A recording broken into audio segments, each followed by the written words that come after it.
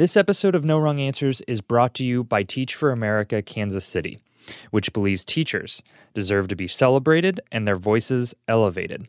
Find out how you can join their movement of passionate educators in Kansas City by going to teachforamerica.org, or find us on Twitter at TFA_KC or on Instagram at TFAKC.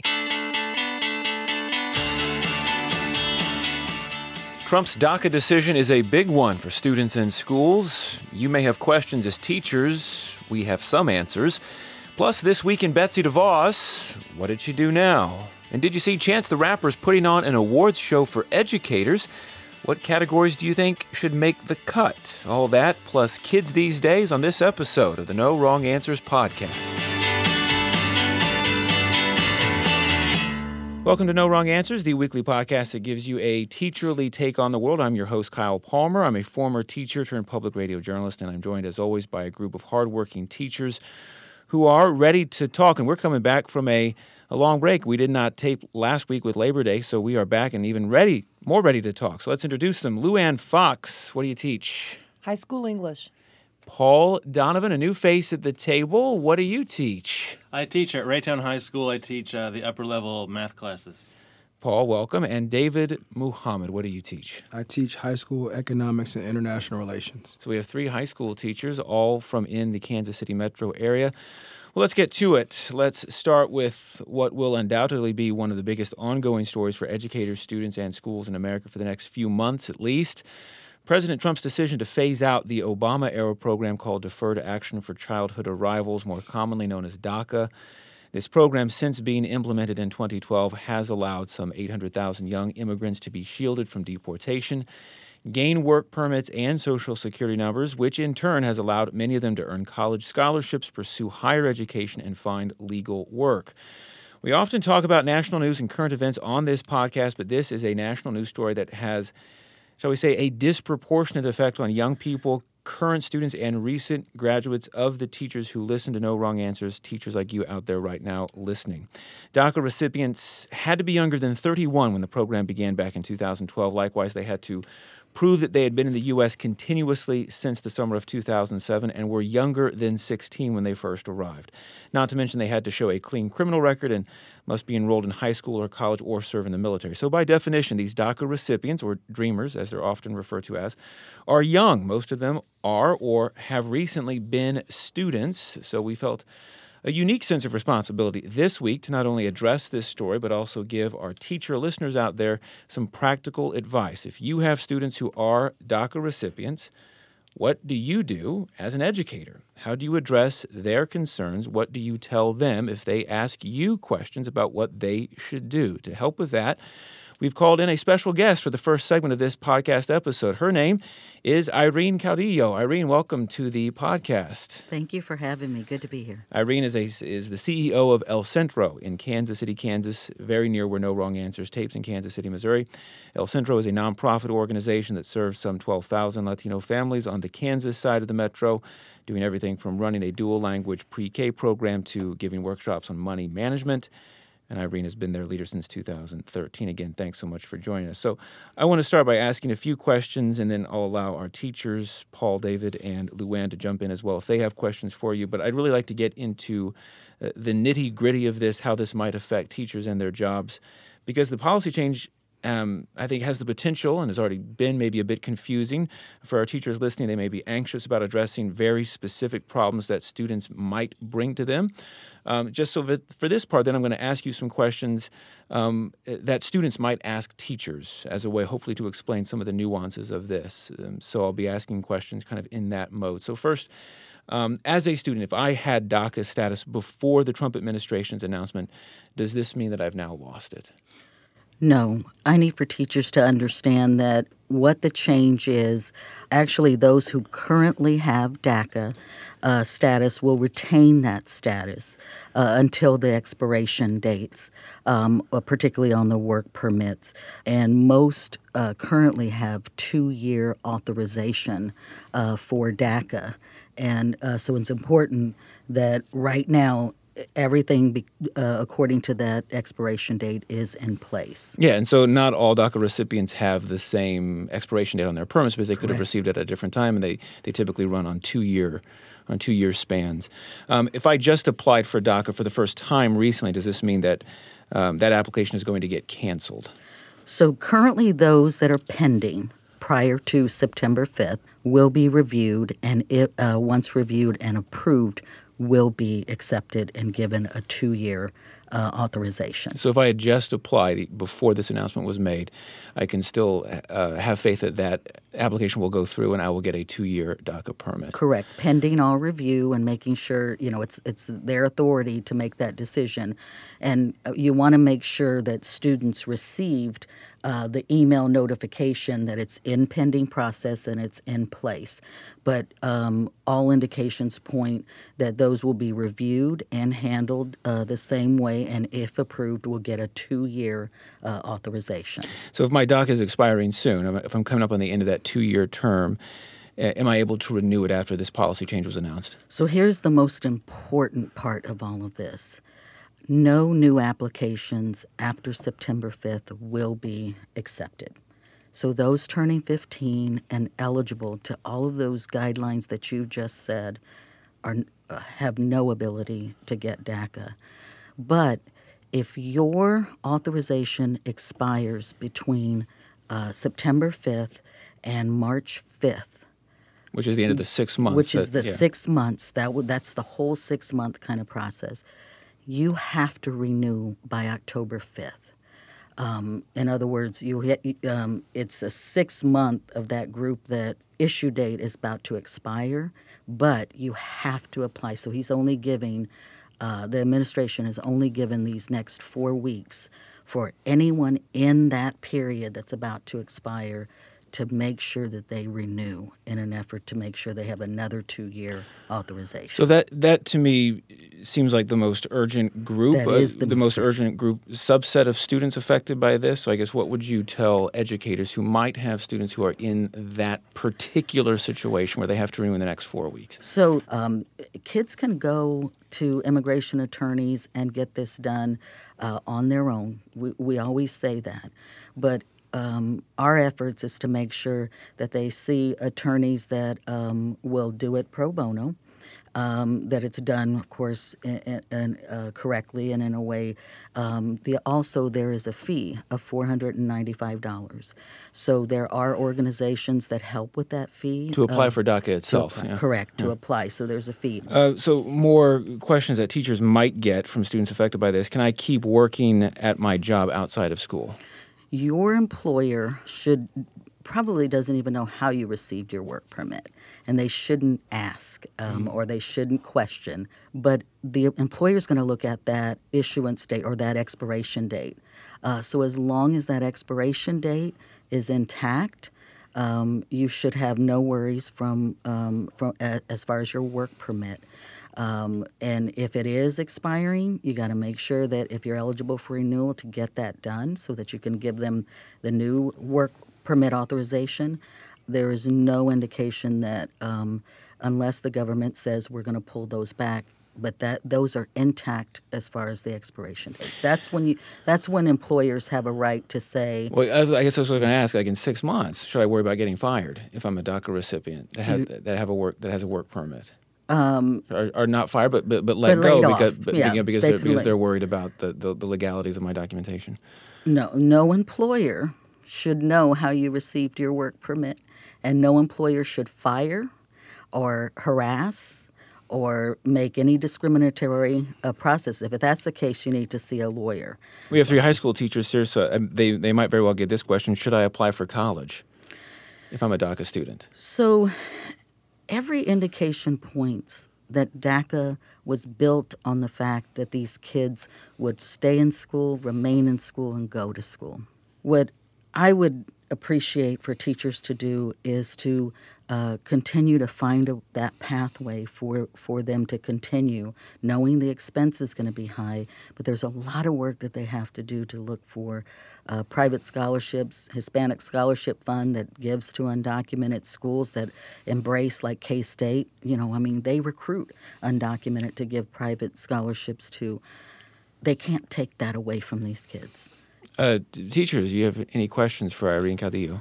Yes, I have a question, something that I noticed in my classroom. I have a couple of DACA recipients or other undocumented students, and I've noticed they haven't said it exactly out loud, but I can tell from some side conversations that they're worried that some teachers or especially other students may turn them in. Is that a legitimate fear for these students or not? So there are also a group of kids that are not eligible for DACA that are undocumented in your schools. 14 and under, you have them in your schools. If they came to the U.S. after 2007, or there's a lot of very particular requirements to meet DACA. Correct. I think a lot of people often don't realize. That they're not eligible, or they're younger than the 15 to apply. Many of those that they just don't fit into the guidelines. One of the things I would tell teachers is the worst thing to do is to ask them to out and identify themselves. You want them to come to you. It's not about you going to them and say, I think you're a DACA student or undocumented. Form that healthy relationship that they have someone to come to. The fear is real. I will tell you, many of them have seen family members deported. So what I would tell you is to really find a way that gives them a safe place and an openness to be able to be open, but their fear is legitimate. I've had some students who are not DACA recipients. My school is fairly, we don't have a large migrant population, but they were wondering, could we do fundraising for it? Is that something that would be beneficial? Like fundraisers, is that something that could help at all, or is it not really? We've kind of put out the word that immigration attorneys are always kind of pro bono, are always the best thing. But because these kids don't have the 6 months that they normally would to have collected the $495, we're asking folks to help with that assistance. That's always a great opportunity, too, for those organizations that are helping them kind of reauthorize or refile for their authorization.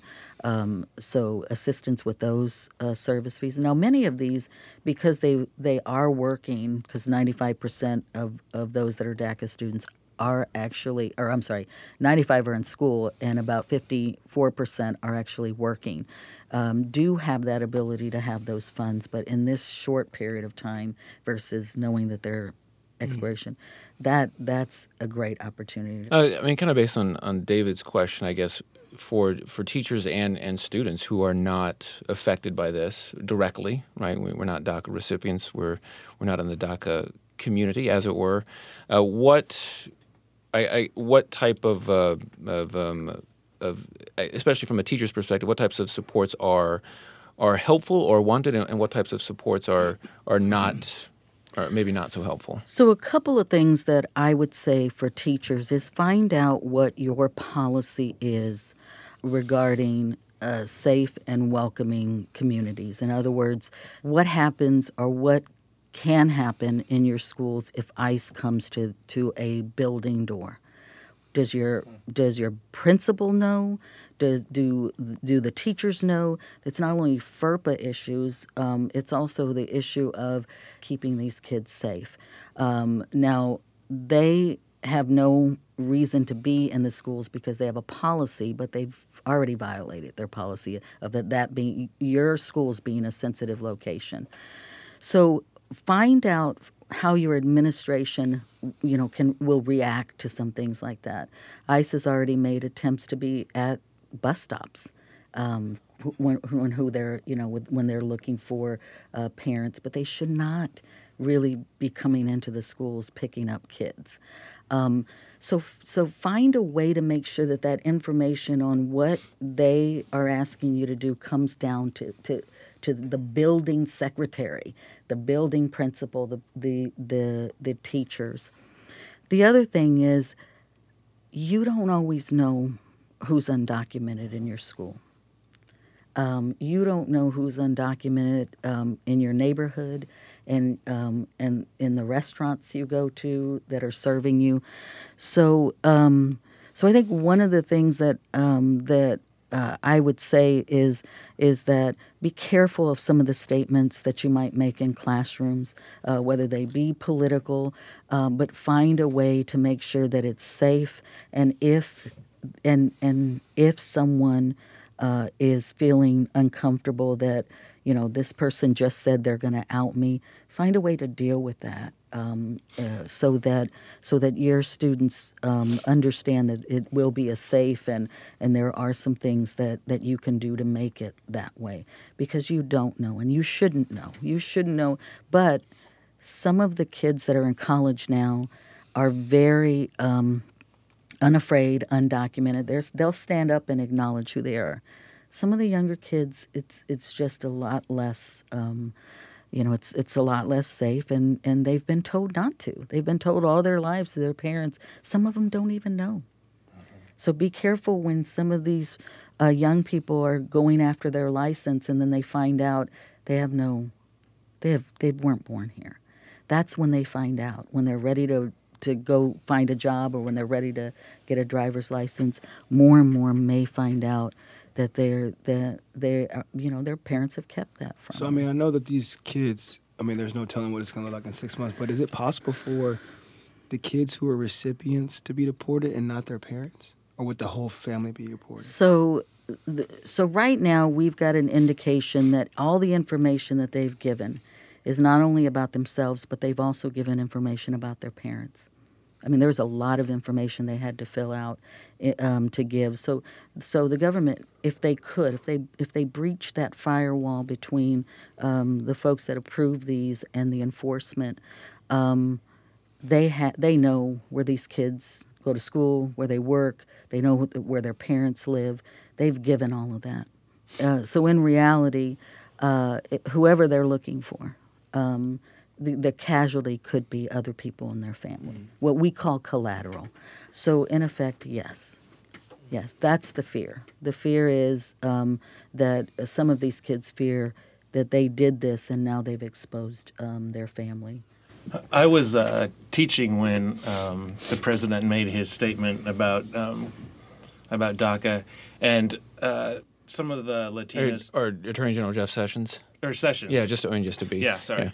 Yeah. And some of there was some immediate stress among some of the students, and that's where I caught on that they were afraid of being turned in.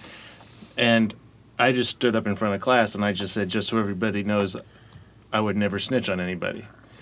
And then one young lady then kind of outed herself right away. I think she's 17.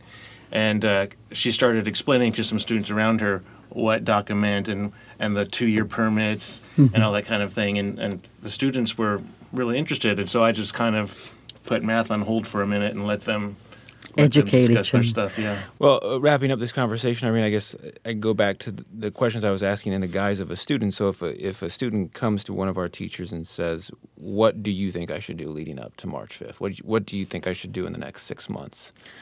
What should teachers say? So definitely priority should be is if they are their 2-year authorization is about to expire between now and March 5th. Priority is by October 5th to renew. And they might say why. It is important that they make sure that this gives them an additional 2 years, regardless of what happens in 6 months.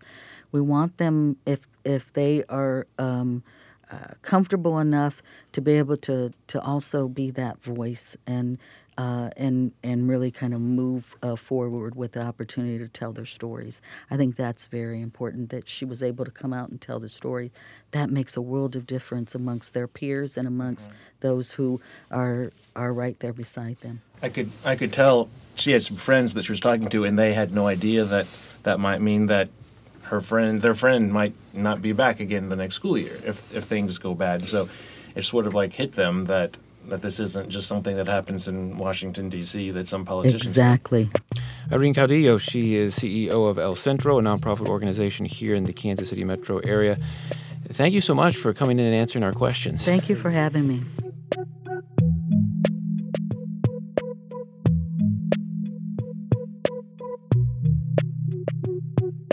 Our podcast today is sponsored by Teach for America Kansas City, which believes one day all children will have the opportunity to attain an excellent education. You can make an immediate impact on that mission in Kansas City. To find out how, visit teachforamerica.org or find them on Twitter at TFA_KC and on Instagram at TFAKC. Well, it's back. The Betsy Breakdown. No wrong answers. Periodic look into what's going on with our Secretary of Education, Betsy DeVos. The biggest news related to Ms. DeVos recently was her announcement that her department will rewrite Obama-era rules for policing cases of alleged sexual assault on college campuses and in schools. The Obama administration, let's just remind you, pushed school districts, colleges, and universities to prosecute sexual assault under the federal Title IX statute. Among other things, these guidelines pushed for a lowered standard of proof in cases of alleged sexual assault. Critics have said this went too far, denying the accused of their due process rights, stigmatizing the accused, many of whom are most often men, and in some cases leading to drastic consequences like losing scholarships and even some reported suicide attempts. DeVos has called for protections of both the rights of victims and the rights of the accused. This is an issue that affects colleges, primarily, at least if you read the news coverage, but in high school, and all three of you are high school teachers, there are unfortunately cases in which students allege sexual misconduct, sexual assault. Do you think this policy needed to be recalibrated? There needed to be a rebalancing of the rights of victims and the accused? If there's any recalibrating, it's going to be stronger rights towards the victims. They make this as if there's been a long track record of victims getting due process and receiving validation for what they've been through, when history points completely the other way, that we live in a society that the culture gives more shame towards the victims and blames victims for potentially bringing it upon themselves. So I haven't seen this large wave of those who have been accused being mistreated and spoken out against. And the reality of it is, too, that, okay, as a victim, maybe you win a lawsuit or something of that nature, but what you've experienced will never go away. You live with that for a lifetime, and there's nothing that can be done to eradicate that. And I'm not saying that there's not something that affects the accused, but I think it weighs much greater on the victim. So I just see this as going backwards in our development as a society. Luann. One of the items I was reading about that was about trying to protect against the accused being scarred, and I'm just sort of thinking, well, maybe the accused should be scarred a little bit, because we're supposed to be living in a society where we teach people how to treat each other, and when the accused we're working on their behalf more than we're working for the victim, then I think there's something wrong. Paul. Maybe I just didn't read everything that I could have, but when I was reading her statements on this, I was confused about what it was supposed to mean. So, okay, she wants to protect victims and she wants to protect the accused. I think everybody agrees with that. Everybody should be treated fairly, but I didn't see any particular plan about anything. She just said, let's look at this, go team. And so I'm confused. Yeah, I mean, Luann, back to your point. I mean, was the rules that were instated under Obama, did they unfairly at times stigmatize most often men who were accused of these crimes? I think it stigmatized the men, but I'm not really sure that it was unfair. If there's a question that this conduct is is happening, then it needs to be brought out into the light. And if it makes men uncomfortable, well, gee, women have been made uncomfortable and have been hurt for eons over this. To push, and I mean, not to say that I disagree, but to push, if there are cases of accused who are innocent, or the circumstances were murkier than maybe might be made out to be in a prosecution at a university campus, is that problematic? I think definitely there's no perfect system, and I don't want to be the only one that speaks here, but I think you get that with any system that's done with humans. We're flawed, but at the same time, the history points that that's very much a rare case. There was something that I read that dealt with Betsy DeVos trying to be concerned with victims, in that trying to make the system better so that the accused, when they appeal, right, then it puts victims through it again, because they're going to have to tell the story again when you've got the accused up for appeals, and that's due to that lower standard, of acceptance. And I can see that, but that's just where better education has to come in. We've got to treat we have to treat women and men better. We have to educate them better. We have to treat men. We have to teach men not to rape, right? We have to teach women how to be confident.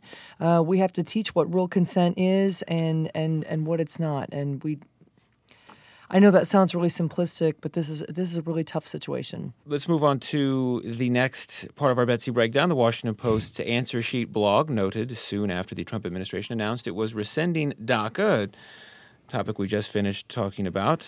Betsy DeVos did not immediately comment about the decision, and it was several days before DeVos made any public statement about it. 3 days after the announcement, DeVos did say something, finally telling CBS News that her heart was with the Dreamers, DACA recipients. She went on to say the U.S. is a, quote, nation of compassion and a nation of laws. And to the Dreamers, I would, quote, encourage them to take courage and have courage. So she's I'll say she's in an admittedly tough place with this as Secretary of Education. We already talked about in the previous segment how this does kind of disproportionately affect the realm of education. What do you want, or what do you hope she sees her responsibility as in this situation surrounding DACA? What is her responsibility, do you think? Well, I'd say that if you are Secretary of Education, then you are in a position to advocate for the rights of these recipients, because I read something that said that 20,000 DACA recipients are actually teachers. Right. That's what it's estimated as. Yeah, so then you look at the impact that has, and they're teaching non-DACA recipients, and you have business people in communities who give money to schools, and they're also taxpayers, and those tax dollars that they generate go towards public schools. So this is all connected to each other. And I think that in her position, while her administration that she's a part of may speak a different tone, she has to recognize that as Secretary of Education, she speaks for everyone, political biases aside. And what she says can emanate down and have a substantial effect. So I would like to see her take a stronger stance, recognizing the integratedness of what an education does to a community and what these recipients have as an effect to education in return. Finally, as this latest school year began, the Democratic National Committee took the unusual step releasing what it called its list of the, quote, many ways in which Secretary DeVos is hurting teachers, students, and parents. I say unusual because it's the first time ever the DNC has published a memo directly decrying policies and actions taken by an individual member of a president's cabinet. The DNC's list includes 29 different items, including, in its words, DeVos's praise for President Trump's proposed budget, which includes cuts to public education, and her promotion of a school of choice agenda that, again, as this list says, lacks accountability for charter schools. What do you think has been Betsy DeVos's biggest impact, yay or nay, on your lives as teachers? I would say that there are two. I think her not helping public school educators at all will have such harsh effects within 10 years, definitely. I mean, as we see charter schools not being held accountable and all the political issues that deal with that. And number two, fighting that transgender bathroom fight, which really, when you step back and you look at it, is just so silly. I mean, it's people needing to use the bathroom, and it's just school's there to learn, and school's there to socialize, learn how to be decent citizens. We all should urinate in peace. Yeah, I use that as a rap line. Play on words. No, I completely agree, Luann. I've felt like there's a movement to destroy the public education system throughout the country. Like with the push towards this whole idea of vouchers and such. It's like almost that they'd rather see the public schools crumble and then let people just have the choice, because we as Americans, we love the word choice. But with choice comes responsibility and education. So if you're making an uneducated choice, then you put yourself in an irresponsible position, And so, and then there's just, it recreates this idea of elitism.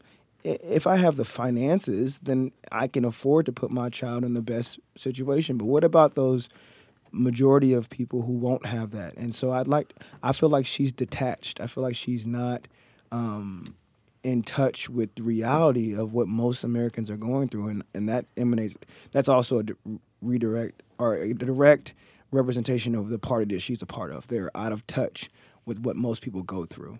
And so I've seen, as far as an effect on my life and other teachers' life, I feel like other public school teachers feel this kind of pressure and this unknown, where are we going from here? And it creates a stressful environment, to be honest.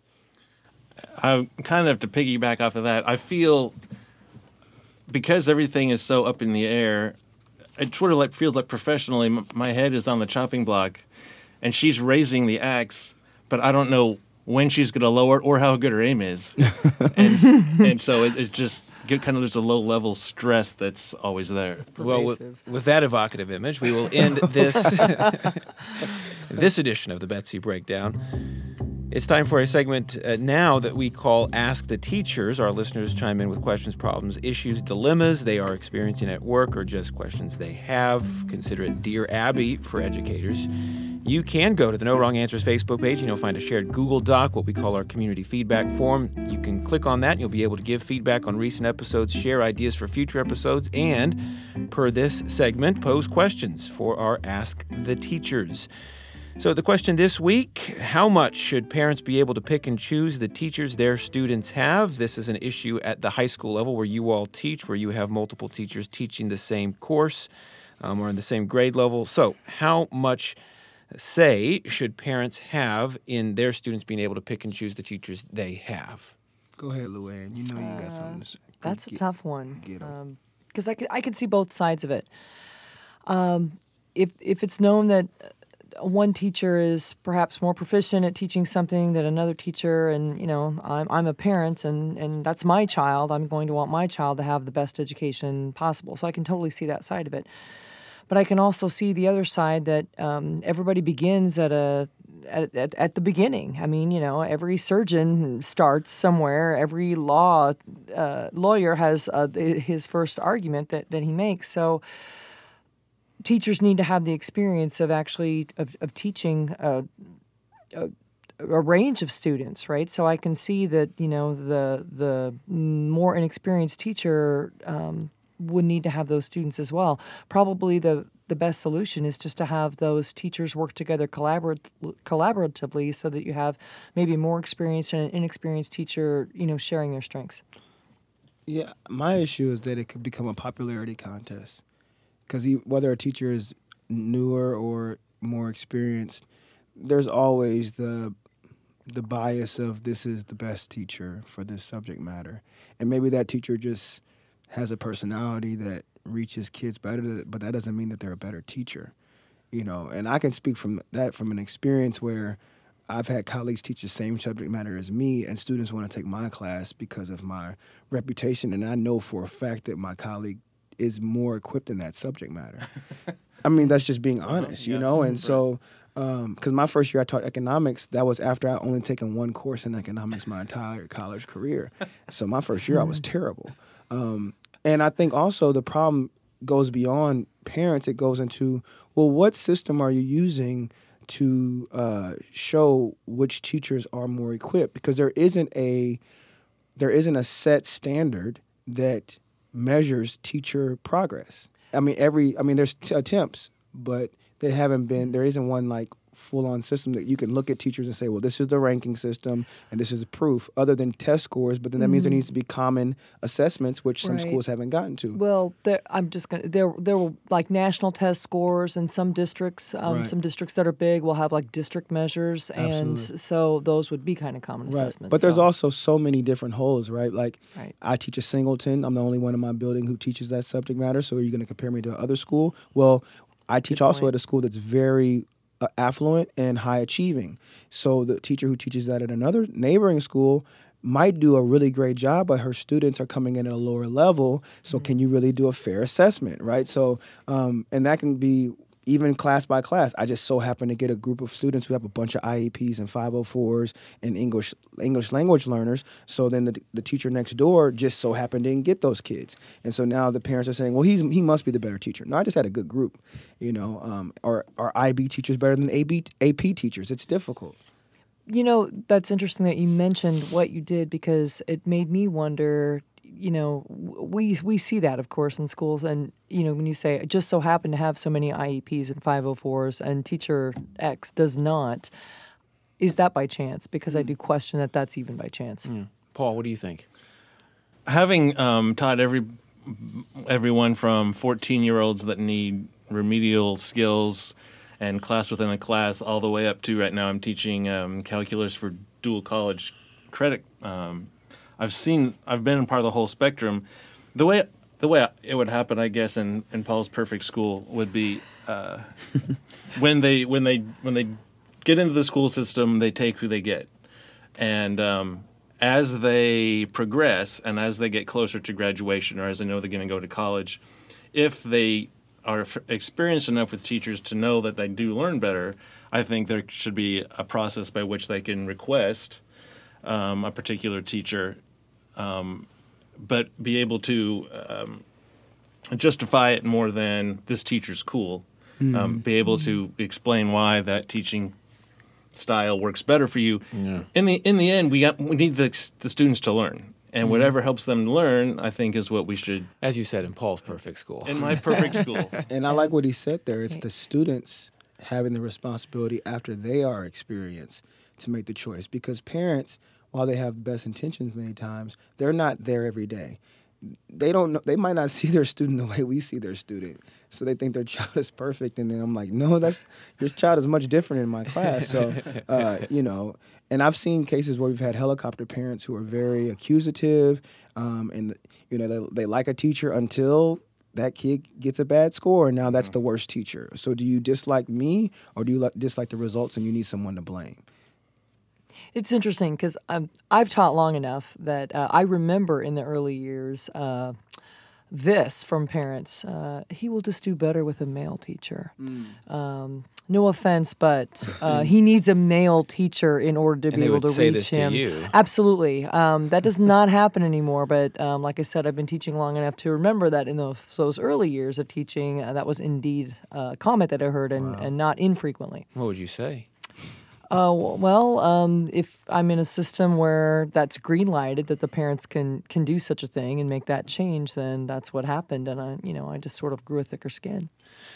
I wanted to get in one final segment before we end with kids these days, just because it's kind of a fun story for teachers. Chance the Rapper this week announced he is launching what he calls the Twilight Awards next summer, so summer 2018. What is being billed as a teacher award show, basically. It will be hosted by late-night host James Corden and feature musical performances. We don't know who those performances will be, but if they're associated with Chance the Rapper, you have to assume they'll be pretty high profile. It's meant to, as Chance the Rapper says, quote, celebrate teachers, parents, principals, and students who convey leadership. Now, there's very few details about what this award show will look like, what awards will be included, whether it will be, just around Chance's hometown of Chicago or whether it will be national.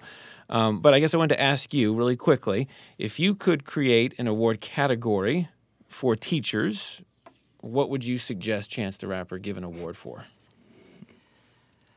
I know what I would do. I would be, I'd want to give an award to the teachers who could think so far ahead as to make the copies in such a way that they're not, that they're always good and that they're never impeding any other teachers and What would you call that award? What would the name of that be? I've been trying to figure that out, but I mean, you're the best copy maker award, so that you're just like, you're out of everybody's hair and all that.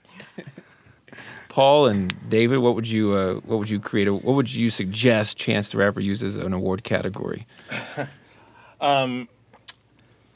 This would probably never fly, but after teaching some of the higher stress schools that I have, I would really like to give the Trooper Award to teachers who can teach hungover. Yeah. That did not end where I thought it was going. I didn't know where you were going. Yeah, I had no idea. So, best hungover teaching award. Okay, Yeah. all right, fair enough. All right. Well, let me first say, Chance the Rapper, if you're listening, if somehow you hear this, I am more than available to perform. Oh yeah, David's a rapper. Plug for myself. Yeah, if you're gonna have a teachers award, you need to have teachers performing. Have an award for the most capable of not hitting a child when they've considered it. So most resilient. The restraint award. Yeah, the restraint from putting a child in restraint. Oh, We've all been pushed to that point where it's like, oh my goodness, if you say one more thing. And you could do something like the most done on the least amount of sleep. I mean, because Yeah. we've all been there before too. I think when you look at these awards, that's the thing with teaching. It's like most of the things that we do are immeasurable, right? Like you do it day after day, and like so to award that like the hardest working? Okay, like What does that look like? yeah, every teacher works hard. Most teachers work hard. It will be interesting to see how it shakes out. What exactly will be Is he giving away some money? highlighted or benefit. He's We'll see if some of these awards make it in there, though. give some money with it. Well, stay tuned. We're going to do Kids These Days after the credits. This episode of No Wrong Answers is sponsored by Teach for America Kansas City. No Wrong Answers retains total editorial control in what our teachers say are their personal opinions, which may not reflect the official policies of the schools and districts they work for. Like us at Facebook, follow us on Twitter. Just search for the No Wrong Answers podcast by Fountain City Frequency. When you go to our Facebook page, you'll log on to our shared community feedback Google Doc, give us some ideas for future shows, and ask questions for an upcoming Ask the Teachers segment. Find us at Apple Podcasts or wherever you get your podcasts. Once you find us, subscribe, leave us a review. It helps. There are no other podcasts like ours giving you a teacherly take on the world. If you've enjoyed the conversation you've heard, subscribe, leave us a review, and keep the conversation going. Now, kids these days, Luann, what are your kids into? I'm ready for this, even though we just got back to school. So some of the younger kids are telling me that they're very excited about Stephen King's It, right? So the movie coming out, see that. Yeah. And some of the older kids will tell me that I'm not that cool, but there's this Logic song. Yeah. Okay, it's about right? Suicide about prevention. suicide, and so they're into that, and they're humming that in the halls Yeah, and it's stuff. really So powerful. It's very powerful. David, what are your kids into? Well, I've always mentioned the dances. So homecoming, I have a freshman who's quite the ladies' man, and he's had 3 girls ask him, and so he was pretty confident this past weekend. And then we had a lot of kids going to Buzz Beach Ball, so they were A excited. local concert Yeah, event? so I just told them, I was like, I was supposed to perform, but I had to get ready for the podcast, so I had to come. Oh, don't put that on me. Don't put that on me. I would prefer to be here than performing next to thousands. Yeah. And Paul, what are your kids into? Part of it, they're really into it. A lot of them only know the old TV show, which I personally hate, but it's Tim Curry gave a performance for the ages, and so they want to compare now with the new clown. I also have, I'm a gamer, so I ended up talking with a lot of gamer students, and everybody right now is into Destiny 2. And they're playing. There's a big fight over whether it's better on Xbox or PlayStation. I'll let you hash that one out. yeah. Well, thanks to our teachers this week, Luann Fox, David Muhammad, Paul Donovan. Thanks, as always, to Matt Hodap, who produces the podcast, even though he lives in Chicago now. Sad face. Thank you to KCUR 89.3 Kansas City Public Radio, where we tape. I'm Kyle Palmer, and remember, kids, be nice to your teachers.